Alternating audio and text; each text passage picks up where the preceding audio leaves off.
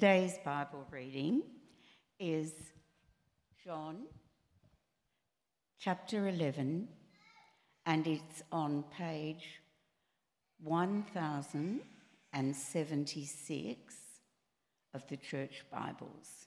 If you're in the front row, just see if you can get one from behind. Some lovely soul will give you one, I'm sure.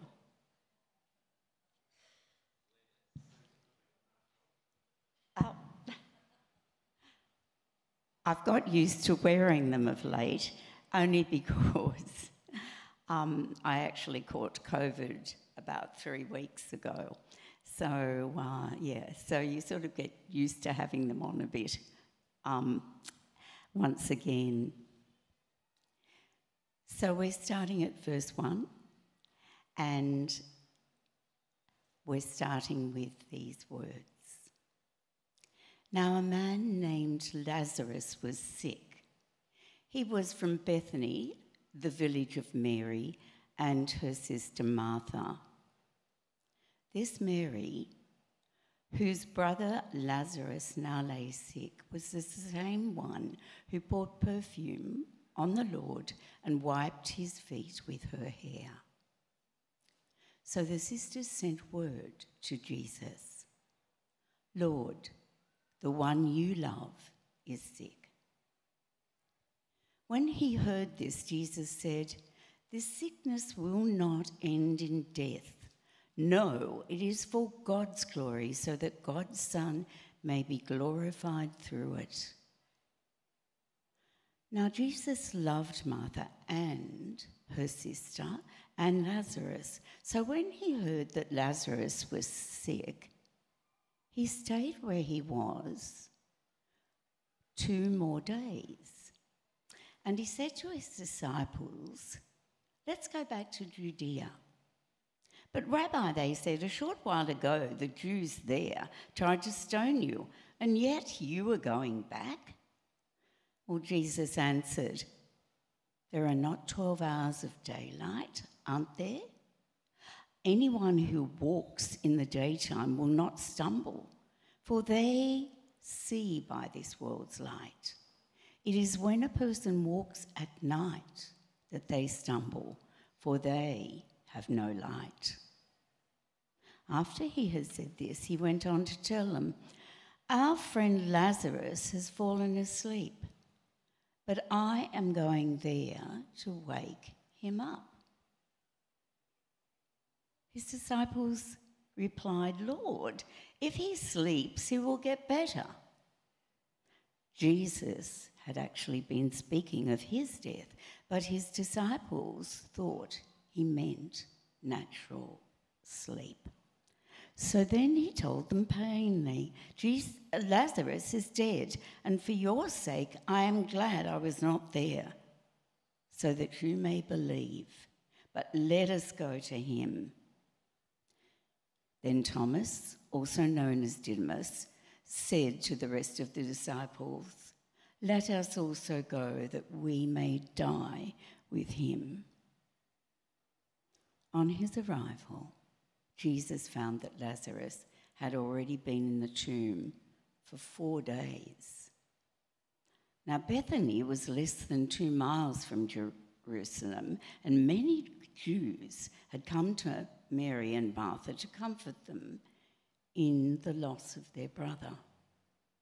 When Martha heard that Jesus was coming, she went out to meet him, but Mary stayed home.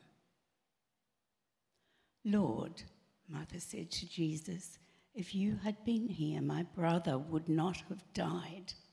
But I know that even now God will give you whatever you ask." Jesus said to her, "Your brother will rise again." Martha answered, "I know he will rise again in the resurrection at the last day." Jesus said to her, "I am the resurrection and the life. The one who believes in me will live, even though they die. And whoever lives by believing in me will never die. Do you believe this? Yes, Lord, she replied. I believe that you are the Messiah, the Son of God, who is come into the world.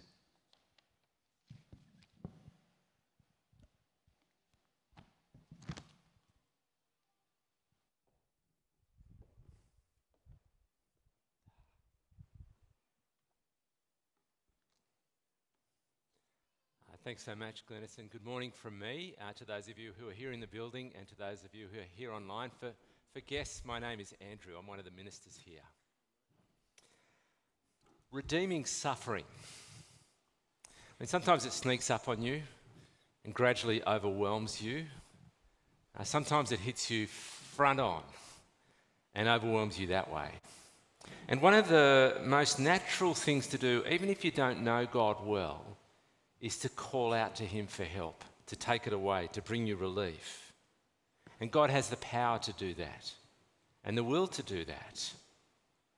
But in his love and wisdom, it's not always what he does, not immediately, maybe not for quite some time. So I've been intrigued by something that the American author and speaker Nancy Guthrie has said. She's written and spoken very helpfully into the space of living with difficulty and walking alongside people who are living with difficulty. And she's talking in this place about the culture of prayer in a church. And I'm intrigued by that because I'm the pastoral care minister here, and part of my job is to build the strength of the way that we care for one another and people beyond the church community.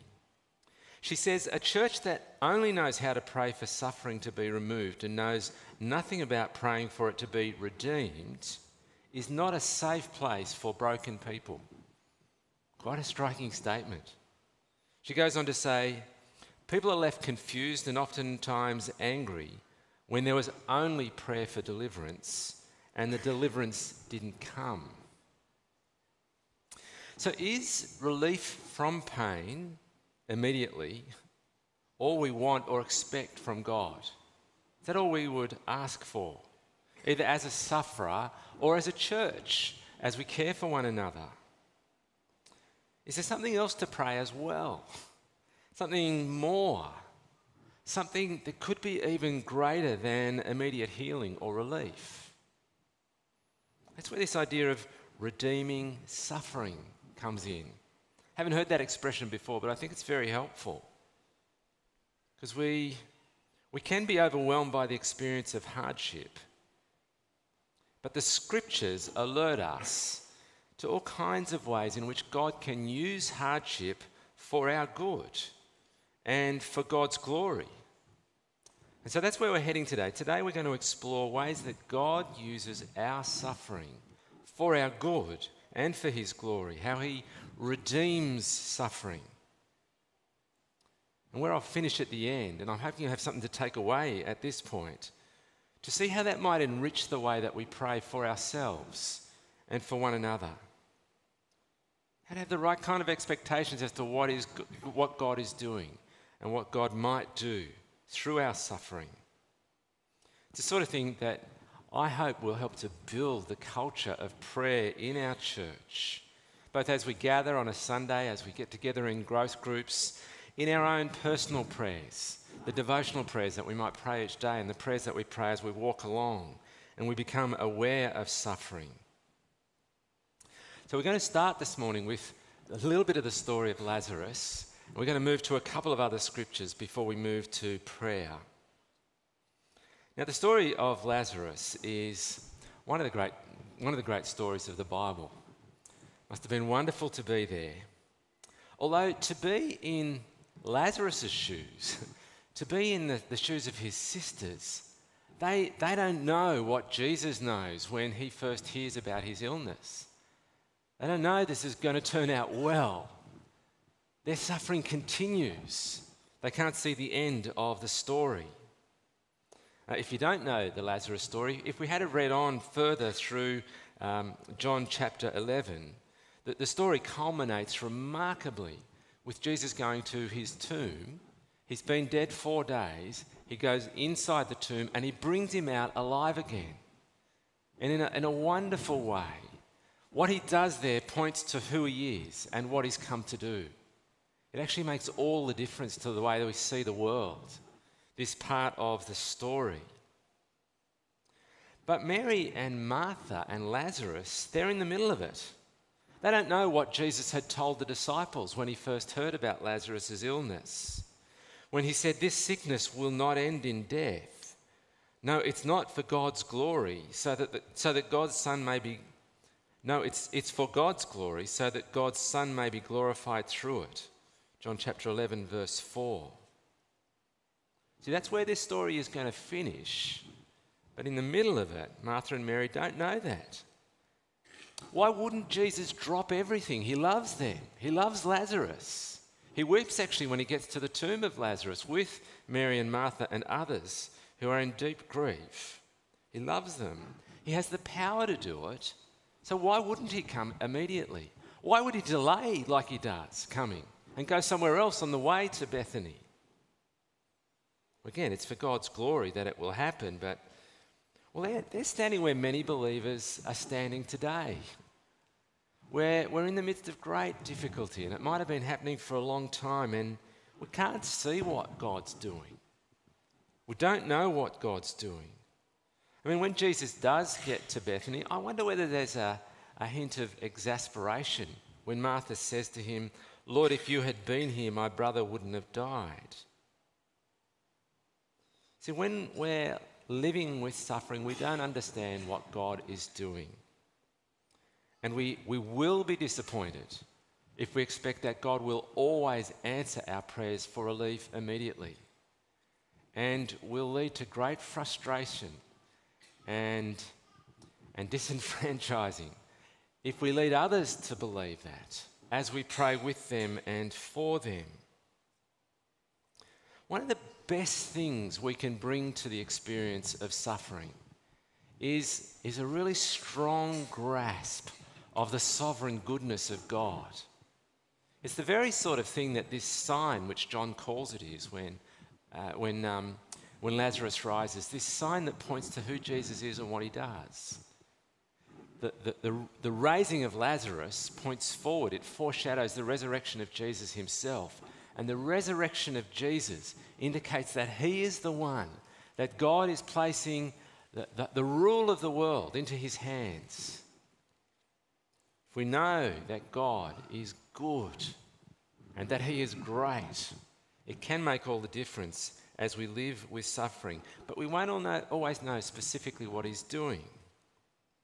There's lots to learn from the story of Lazarus. But now I want to take you on to the experience of the Apostle Paul. And you might think, wow, he was such a mighty person used by God. His life must have always gone really well. You might think that, but in fact, that was not Paul's experience. In the letter of 2 Corinthians, he goes into quite a bit of detail about the hardship that he lived with and what God did through that. Even in the mode of him presenting the gospel, he was almost a walking illustration in so many ways of the gospel. But I want to take you to one aspect of his experience in 2 Corinthians chapter 12, verses 8 and 9, where Paul describes this thing that he describes as a thorn in his flesh. And we don't know exactly what it was, but we know it was terrible. It tortured him. It was an awful thing to live with. And he pleaded with God. He prayed urgently for God to take it away, but it didn't happen. And in chapter 12, he explains what God revealed to him. See, Mary and Martha don't know what Jesus is doing, but God tells Paul what he's doing. In 2 Corinthians chapter 12, verse 8, he begins by saying, "It was in order to stop me from being conceited that I was given this thorn in the flesh. 3 times I pleaded with the Lord to take it away from me, but he said to me, 'My grace is sufficient for you.'" My grace is sufficient for you, for my power is made perfect in weakness. This is a harrowing experience for Paul. But sometimes, in order to learn humility, God needs to humble us. Pride is such a wicked sin. We take glory to ourselves, which only belongs to God. And Paul must have been sorely tempted by that. He was a man of such great learning, such a great mind, chosen by the Lord Jesus himself and commissioned to be the one who would take the message of Jesus to the rest of the world, to the Gentile people. But God gave him the thorn and he revealed to him exactly what he was doing. A local story here. Not long after I came to St Matthew's, a lady called Patsy came to see me. We'd met each other here at church. She came a number of times before she made an appointment to come and see me. I loved Patsy. She's such a vibrant person. And when I met her, she'd just retired from a really great career in journalism. She had some great plans for retirement. But she came to see me because she'd been feeling unwell. And she explained she'd been to see a number of doctors, and she was coming straight from one of them who'd given her just terrible news. She was in shock, I think, that she'd been diagnosed with a late-stage cancer that would need invasive treatment if there was to be any hope for her survival.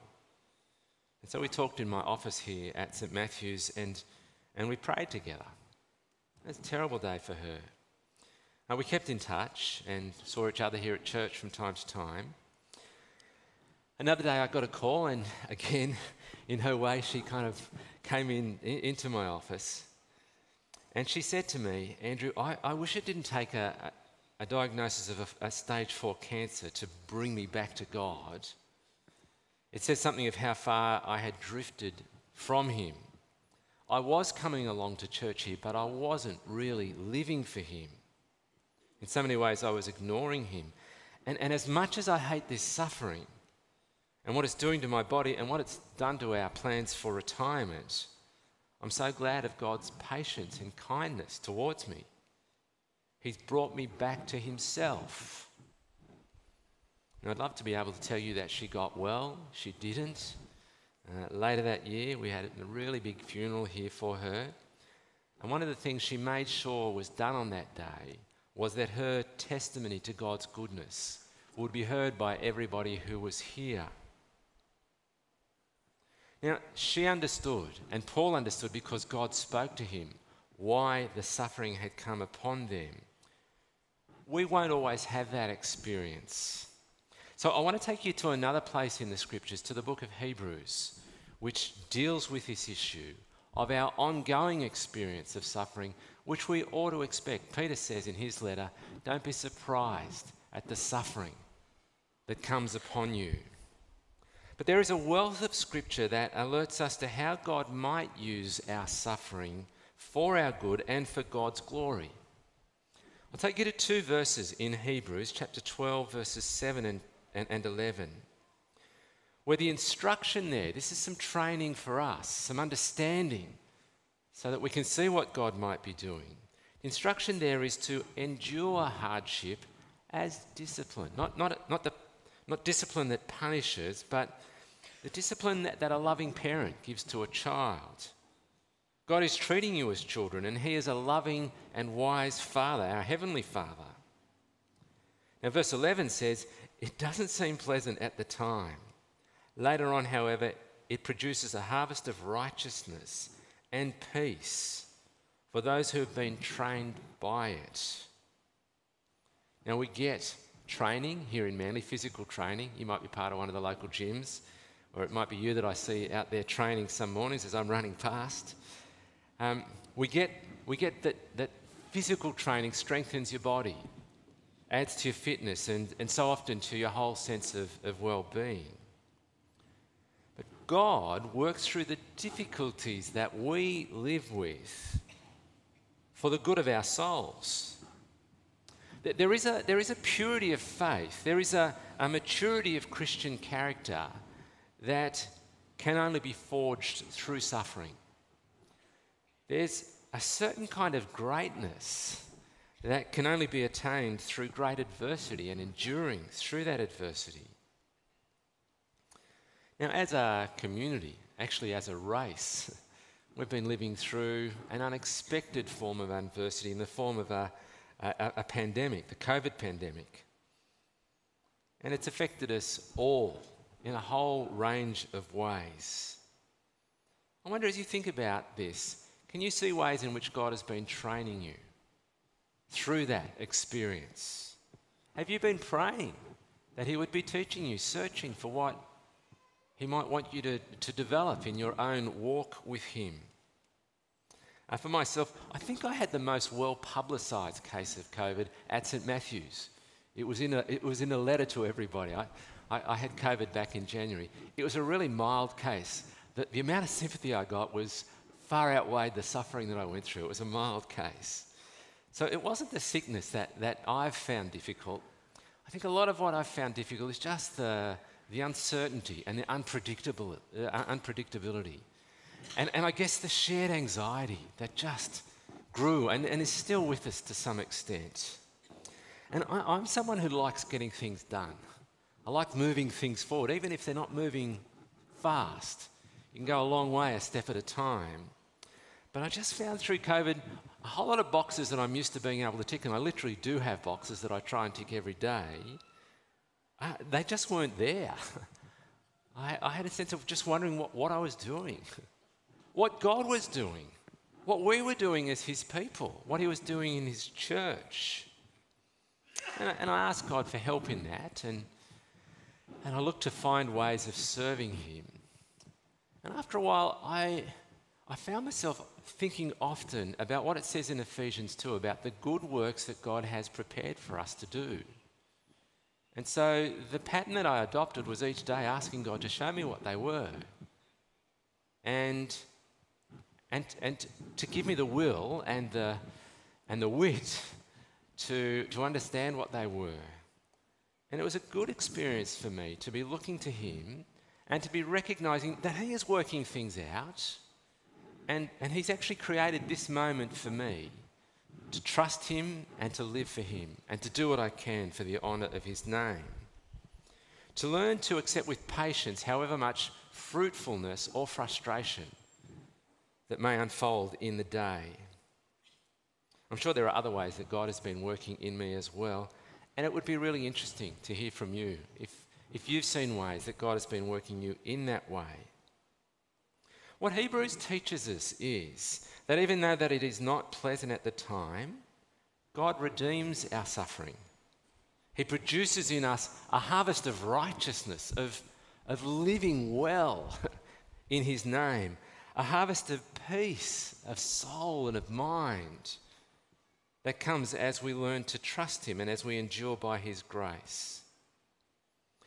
The scriptures have a lot to say about this kind of thing. One page after another, there are things to learn. But what I want to do now is move beyond that principle of redeeming suffering to how it might enrich the way we pray for ourselves and for others, to how we might grow as a gathering of God's people here in the way that we walk with one another and the way we pray for one another. So I just want to make some closing remarks on how we pray when we suffer, when I suffer as an individual, or when you suffer and I'm praying for you. How do we pray? Well, I do want to say, pray that God will bring relief. Pray for God to do something miraculous. Pray for God to work through people he's given gifts to, like doctors and psychologists and health workers of all kinds, who God's given gifts for helping to heal broken bodies. Helping to mend damaged relationships, helping to ease troubled minds. Keep praying. Keep praying even if it feels like God has forgotten you, even if it feels like he's not listening to you. There's loads of places in the Bible that teach us how to pray like that. The Psalms are full of it. Psalm 13, if you don't know Psalm 13, have a read of it when you get home. Learn to use it in your prayers. I find myself often using different phrases from it as I pray for myself and for others. How long, O Lord? How long must I wrestle with my thoughts? Look on me and answer. Give light to my eyes. I trust in your unfailing love. Keep praying. God is a great healer. Call out to him for suffering to be removed and relieved. But also pray that the experience of suffering and hardship won't be wasted on you. Pray for suffering to be redeemed. It might be that one of the people you love that you're praying for doesn't yet know God or has drifted away from him like Patsy had. C.S. Lewis says that God whispers to us in our pleasures and he shouts to us in our pain. It is his megaphone to rouse a deaf world. So you might pray that God will use the experience of this person you love to rouse them so that they listen to him. Or equally, you might pray that by his Spirit, they will know the peace that passes all understanding as they come to know God through our Lord Jesus. That this time of darkness for them is the time that they find the light that shines from the Lord Jesus. Pray that people will know God. Pray also that suffering will be redeemed through that process of training, of growing, of maturing. The kind of training and growing and maturing that can only take place through difficulty, through hardship. Pray that God will work in your own soul so that you learn through the experience what it means to truly follow Jesus. We follow someone who went to the cross, who calls us to follow him, to take up our cross and follow him.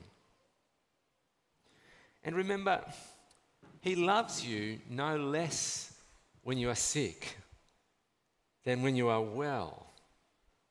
I mean, he's the one who made everything in the first place.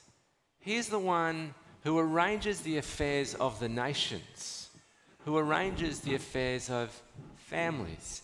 He arranges the circumstances of your life down to the last detail. So when we're in difficulty, it's because he knows it's for our good and for his glory. When he delays coming, it is for some wise reason. I've been reading some devotional material from J.C. Ryle, an English clergyman from back in the 1800s. He says, "The hand that was nailed to the cross is too wise and loving to smite without good reason, or to keep us waiting for relief without a cause. He loves you and you can trust him." So pray for God to take away the pain of those who suffer, but pray too that he'll work in them to lead them to know him and to grow in him. Pray that he will comfort them in a way that means they're learning more and more how to trust him and that they can trust him. They'll find in that experience of difficulty that he is more than enough for us. So friends, as awful as it is in the middle of pain and brokenness, in God's sovereign goodness, suffering presents incredible opportunities to grow, to mature, to develop deep, genuine, life-changing devotion to the one who has made you and who loves you. It's often the experience that brings into focus how much our faith in Christ matters, as much as it strips away distractions and teaches us that Jesus is enough. Now, in a moment, we're going to have a short reflection, and then Michelle is going to come and lead us in prayer. But the last thing that I want to say before we get to the reflection is, if you are in the middle of something at the moment, don't suffer alone. On the staff team, we would love to speak with you and pray with you. Chat with me afterwards, chat with Bruce. We'd love to pray with you before you leave if there's time to do that. But certainly to make a time beyond where we could listen and we could pray with you. We'd love to do that. But right now, I'm going to give you a moment to reflect. I'm going to put a verse up on the screen here. It comes from Romans 5, which speaks into the space of redeeming suffering, where the apostle says that we know that suffering produces perseverance. Perseverance produces character, and character, results in hope. How might the idea of redeeming suffering affect the way you pray for yourself and for others? Might be in this moment that God will lead you to pray for someone. So I'll give you a minute to pray, and then Michelle will come and lead us in further prayer.